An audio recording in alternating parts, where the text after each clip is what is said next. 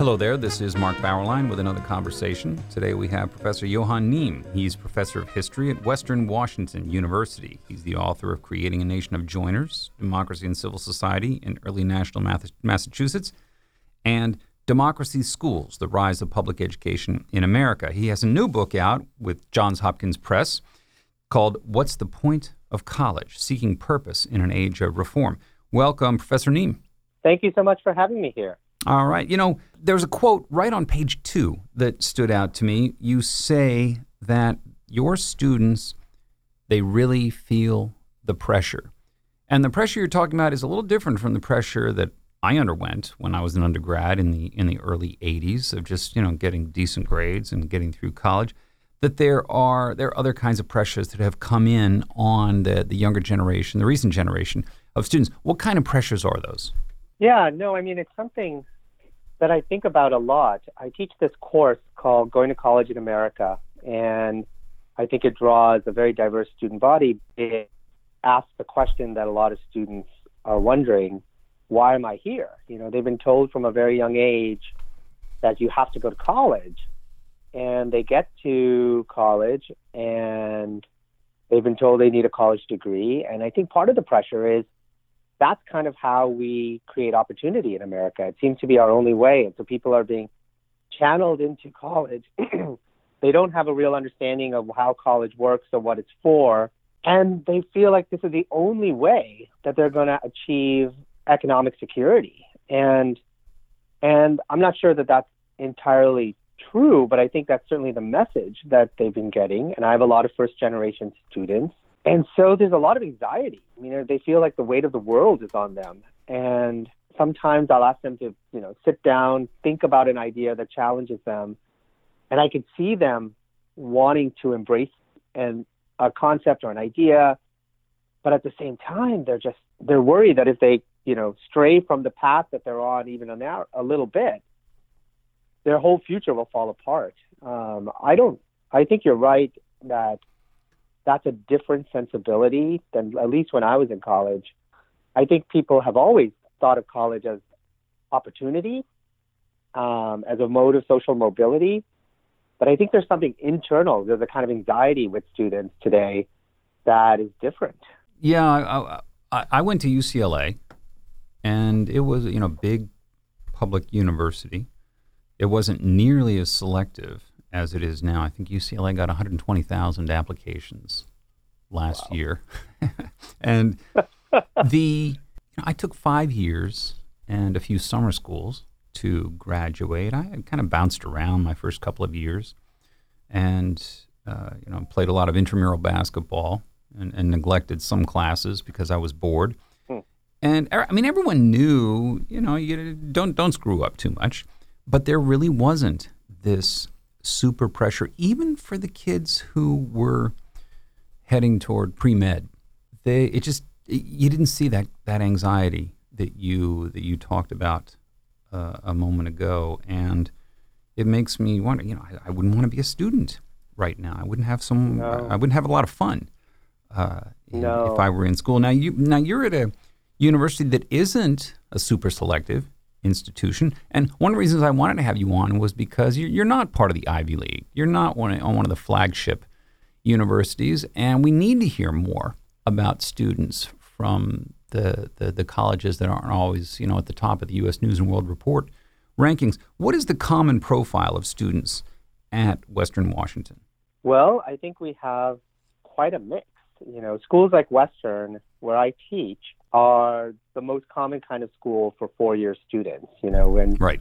One of the things, just to build on your comments, one of the things that drives me crazy about sort of journalism and even scholarship on higher ed is so much of what we study is about the flagship publics and the Ivy League schools. Right. And we generalize from them about what professors do, what students are like, and the reality is, most students are in community colleges, and if they're in four-year colleges, they're in public regional schools like mine. Yeah, I remember reading one article by a journalist who lived in Washington, D.C., and writing about education, how super hardworking the kids are today. And this was mostly about high school kids heading to college, but they're such hyper overachievers. They're taking all these AP courses, and it's really grinding them down to nothing. And then I looked at the high school survey of student engagement and found that 57% of all high school students don't do any, or do 1 hour or less of reading homework in a week. Yeah. And I thought, okay, this is because this journalist lives out in Montgomery County, Maryland, going to one of those very super suburban high schools and wants to get his kid into one of the Ivies. And this is so atypical of the youth population. So I guess, here's what I would say about our students. We have a cross-section. Some of our best students could be in the Ivy League, and some students come really struggling academically. We have a lot of first-generation students, a lot of first-generation students who are non-white, but a lot of them who are coming from, white families as well. We have a lot of students who work. I mean, what the data show is that most students, the data show that students are spending less time doing schoolwork, but they are actually replacing that time largely by working, not by partying or sleeping or socializing. Mm-hmm. They're earning money. And I have a lot of students who are, they're scared of college debt. They're not always right to be as scared as they are. And so, but I have also students who have food insecurity and they have to work, or they don't know a way out other than to work. Mm-hmm. And so they need the money. But what I find the most amazing is some of these students, and I can't tell you who they are the day they walk into my classroom, but they don't know that they have minds that they can learn to use well. They haven't, and sometimes some of these students you see over a couple of years completely wake up. Mm-hmm. And if they get the right professors and they're open to the right things. And this is why you designed this course, Going to College in America, to let them know these things. Yeah, I mean, that's absolutely right. And I think what I want them to know is that there's a kind of possibility for them to have some freedom to explore. And the challenge is they haven't been told that there's other goals to college other than their degree and a job. And I don't blame them. They've been hearing from quite young age, you got to go to college and get a degree if you want to be successful in America today. And who knows, maybe they're right. But so they come here, and the possibility that college could be a time for intellectual exploration, the idea that there are some public goods that are vital to college, that we're educating leaders for our democracy, they just don't know that. And it's not that they're selfish or not open to those ideas. They haven't heard them. Mm-hmm. They don't know what the liberal arts are. It's an absence. It's an absence of knowledge that guides them. But they don't feel free, right? They don't feel free to say, whatever I do in college, I'll be okay in life because I'm getting a good education. And so I can explore the natural world, the human world. If I'm fascinated by chemistry, I can do chemistry. If I'm fascinated by history, I can do history. If literature helps me see the world in a new way, I can do literature. If geology does, I can do geology. They're really scared to move from a path that leads directly to something they understand. It's not that they're not hardworking. It's that there's a kind of they feel confined. Yeah. And I think people don't know what they're missing because they haven't experienced it. Well, but some do. That's the magic. Some do, right? Mm-hmm. Some suddenly find themselves in places, in a class or with a professor somewhere on campus, and something happens, and they do open themselves up.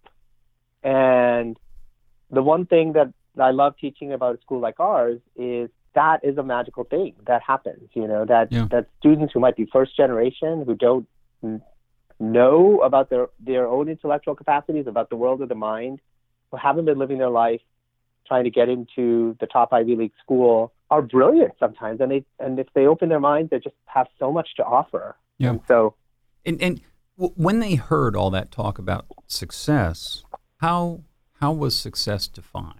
What did they assume the authorities meant by success? So that's a good question, right? I'm at a public regional university. Success means being a teacher, means being a police officer, means being a mid-level professional.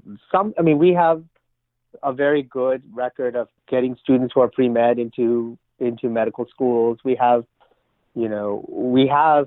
students who go on to the kinds of careers that are imagined by people at the flagships or Ivy League schools, and they can do that from a school like Western. But for a lot of students, the goals are not, how do I get a clerkship, with a federal judge? The goals are, how do I achieve economic security and stability and take advantage of this opportunity I've been given? It's not how do I maximize wealth for most of them. And so I think that is a difference from, say, being at an elite school where people are going to plan on, Wall Street or med school or law school, or they're imagining different kinds of career paths. They're just seeking a good life in a sense. Well, what I was thinking of is, do they incorporate into the idea of success something like being a good father, being a good mother, developing a certain moral awareness about themselves and about the world? Do they say, I want to graduate as a person with better taste, someone who has a historical sense of things, someone who is, I want to become an eloquent individual? Do those more humanistic and moral successes enter into their calculations? Yeah, that's a hard question to answer. I think, based on my experience with students, particularly in the general ed courses, not the ones who necessarily become history majors, I think they don't see that connection. And I think that, of course, I know these students. They are good people. They want to be good parents. They want to be good citizens. The thing that they don't do, and that we as professors don't effectively do, is give them the connection that learning about history or literature or music or chemistry or physics or learning to see the world through math is going to help you become a good parent, a good neighbor. Right. You'll see the world more richly. The world will be just a richer place to observe for you, Right. But when the politicians, and this is Republican and Democrat, this was the George W. Bush's Department of Education and Barack Obama's Department of Education, it really was about economic well-being, right? Economic success. Yeah. And we can see that with something that you go into a bit, the college scorecard. What was the college scorecard? So the college scorecard was an effort by the Obama administration, although, as you say, Democrat and Republican, it's built on ideas during the second Bush administration, to provide a set of clear, easy metrics about what colleges are worth going to. And the question then becomes, how do you measure worth? And one of the measures has to do with, the average sticker price. So most schools that have high tuitions actually discount. So most students are paying much less. A lot of people don't know that. So they don't know to have, so that helps people say, I could possibly go to this school because actually it charges, generally people pay much less than others. But the other major measure was earnings. And the trend has been not just earnings, but in many states and also now at the federal level, earnings broken down by programs.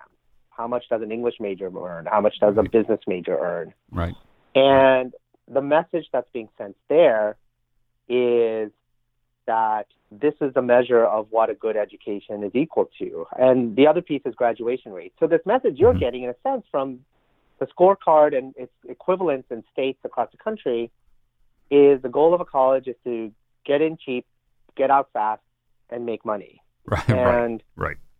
Right. And those are the three criteria. And if the goal and if the goal of college is actually to get in, spend some time really kind of away from the busyness of life, to expand your mind, and not fully understand why that expansion has cultural, political, personal, and economic benefits, but just have the freedom to engage in intellectual exploration. There's no way that those three data points and the broader cultural message around them prepares students for that. Right. I remember going to the college scorecard, which was a website created by the Obama administration. I think it was around 2014. And you could go on to there and click on schools, and you could get, what was it? The average income of a graduate from this school 10 years after matriculation. Not graduation, I think it was matriculation 10 years after. And you'd get a number. I mean, it would be $76,000 a year. And it was one of those instantaneous numerical rankings that you, well, if I go to the University of Colorado, I can be making 48. Whereas if I go to Colorado State, I'm only making 41. And it was, it reduced the whole thing, as you put it, very well a few minutes ago.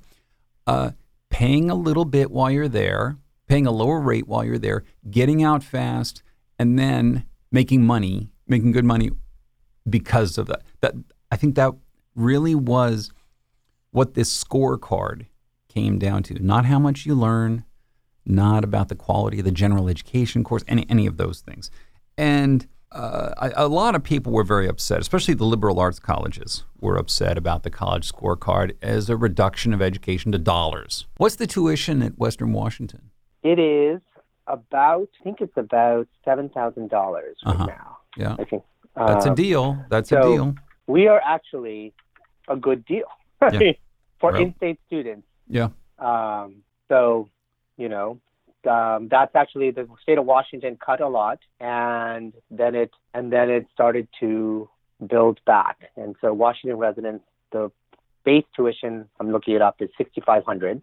Mm-hmm. But then you have, about a couple thousand of fees on top of that. And so, one of the things that happens, going back to my earlier comment about journalists and talking about elite schools, is there's all these stories out there about the student debt crisis. And there are two populations that have a debt crisis. One are students who go to often online for-profit colleges, but sometimes community colleges or four-year colleges, and don't get a degree, but end up with a lot of debt. This includes people in the military. And so they've either sort of been swindled by a for-profit vendor, or they just, for whatever reason, their life has not enabled them to stay in school and complete a degree. Those are people that sort of who we really need to be concerned about. Yeah. And then there's people who go to business school or med school or law school, and they have high debt, but they can afford their debt. But for most Americans, there are studies that show that if you graduate from a four-year public college, your debt burden is less than most Americans have for their first car. And that given the long-term payoff of the degree, that actually the cost-benefit analysis turns out in your favor compared to 20, 30 years ago. And so there's a kind of way in which we go from what the tuition and debt burden is at places that are really expensive like Yale or Michigan or Berkeley, and talk about populations that are really vulnerable, which are the people who try to go to college, don't have a lot of money and resources, and maybe don't have the kind of stability in their lives, but they're not the ones who are at Yale, right, for the most part. Right. And we need to remember there's different populations that have different needs. But for most American students, college is too expensive, and we should, from my perspective, fund it. And partly because I think the more that we privatize the cost of college, the more students are internalizing the message that this is an investment in me. And I'm paying, and I have to get my returns, the return on investment, to use Obama's scorecard kind of framing. But it's not that all colleges are just out of reach. A place like Western Washington University can provide a good college education at a reasonable price. Right. To get into the book, you have two little set pieces. You call them occasions. Occasion 1 is North Carolina, 2015, and occasion 2 is Maryland, 2016. What happened in North Carolina in 2015? So in North Carolina, in 2015, the University of North Carolina's Board of Governors chose Margaret Spellings, who had been President Bush's Secretary of Education, to be their chancellor? And of the whole system, not just Chapel Hill, the whole system. Yeah. Yeah, right, exactly. Of the whole system, so multiple campus system. And Spellings was the author under the Bush administration of what's known now as the Spellings Report, but it was, one of these blue ribbon papers that tried to say, what kind of education do we need for the future? And the Spellings report, many of whose recommendations the Obama administration picks up on. So this is not, in many ways, became a bipartisan consensus. What was interesting to me about the Spellings report, compared to almost any previous similar report in American history, is the words liberal arts, liberal education are not mentioned. Citizenship, I think, it sort of barely registers as a goal. The idea that, that we're expanding education because we need an educated citizenry or we need educated leaders. And the phrase intellectual capital emerges, right? The goal of college is really to provide opportunity for people to get ahead and the kinds of workers that we need for our future economy. And that's it. Mm-hmm. And I think that's the scary part for me. It's not that we don't need economic innovation and we don't need people that a good economy is not a public good, that we don't want people to have social mobility and to be, economically successful. It's the sort of reductiveness that this is what we need and how do we get there fast. But other things, there's ways in which they say, well, how do we do this that makes it really cheap? Well, one of the ways that they recommend are finding kinds of models where you don't really need professors. And if one of the goals of education is actually the production of knowledge, you want a strong academy in the universe in America that can be engaged in the kinds of conversations that produce knowledge. And that means having professors. But the other thing is education is so personal that much of what I see as the heart and soul of what I do is the conversations I have with students, often one-on-one, sometimes in classes, that are building relationships, that are helping people see that there's a connection between, what to them seems like abstract academic knowledge and sort of being a good human being. That learning this will help them see the world differently and help them. And it's because I care about them and I care about this material that I try to connect the two. And those things have real value, but they're not, that kind of value is not expressed in the Spellings report. So I think that was a moment where we saw what are the priorities of at least the leaders of this particular state at that moment. You put it this way. In reality, Spellings report offers a vision of the university without its academic purposes, personnel, or practices. In short, Spellings forces us to ask whether American colleges and universities ought to be academic institutions. By hiring her, the members of UNC's Board of Governors made their answer to that question known. Yeah, I think that's right. So your second occasion is Maryland, 2016, a year later. What happened at Maryland? This wasn't the University of Maryland now. No, this was Mount St. Mary's University, which is a Catholic college in Maryland, and a pretty long-standing one.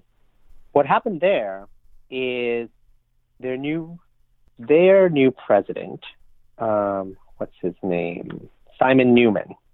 Their new president, Simon Newman, created a stir where he started to talk about updating the institution to focus on basically getting people into good careers. And he made some comments that suggested that, this Catholic university needs to focus on the needs of today, and other things like liberal education and the kind of moral commitments that may have animated Catholic education and liberal education are kind of outdated. And, Simon Newman himself was an MBA. He came out of the financial world, and he just didn't see the university as being a place for that kind of moral intellectual formation, rather than as a place where you enter in order to sort of go through a pipeline that emerges on the other end with a clear outcome. And he felt that the kind of things I think that, I value in college education, both in my own experience, but also when I see students come alive, which is the unexpected intellectual blossoming of people, isn't really the point. Mm-hmm. He wanted to weed out struggling students early on so that retention rates would look better at the school. Is that correct? Yeah, he had a famous phrase where he said, he referred to drowning the bunnies. But what was really going on was it seems that because things like the college scorecard incentivize institutions to produce certain data points, He wanted to weed out students who may not be successful early on, so their data look better. So they look better on scorecards, and this is one of the ways in which assessment tails and provide a narrow set of measures can wag the educational dog, because this was true for U.S. News and World Report as well. Colleges want to rank high on any ranking system, and so he became very controversial, because what that actually means is that for this this institution, this Catholic institution, that many students who might really benefit from their time there, or might benefit from greater investment and care, were actually seen as liabilities rather than opportunities. Right. Here, he wrote a letter after the controversy broke. He wrote a letter to parents, and you quote a portion of it, and I'm going to read it. He told the parents that the university is, quote, in growth mode and on the move. We are transforming our 200-year-old Catholic university to meet the needs of a demanding global economy. Your student is a part of this exciting transformation. We are building on our existing liberal arts core and Catholic intellectual tradition and preparing students for a more technical, skills-based job market in a way that only the Mount can. Okay, transforming our 200-year-old Catholic university. That's I guess that's a good thing. Right?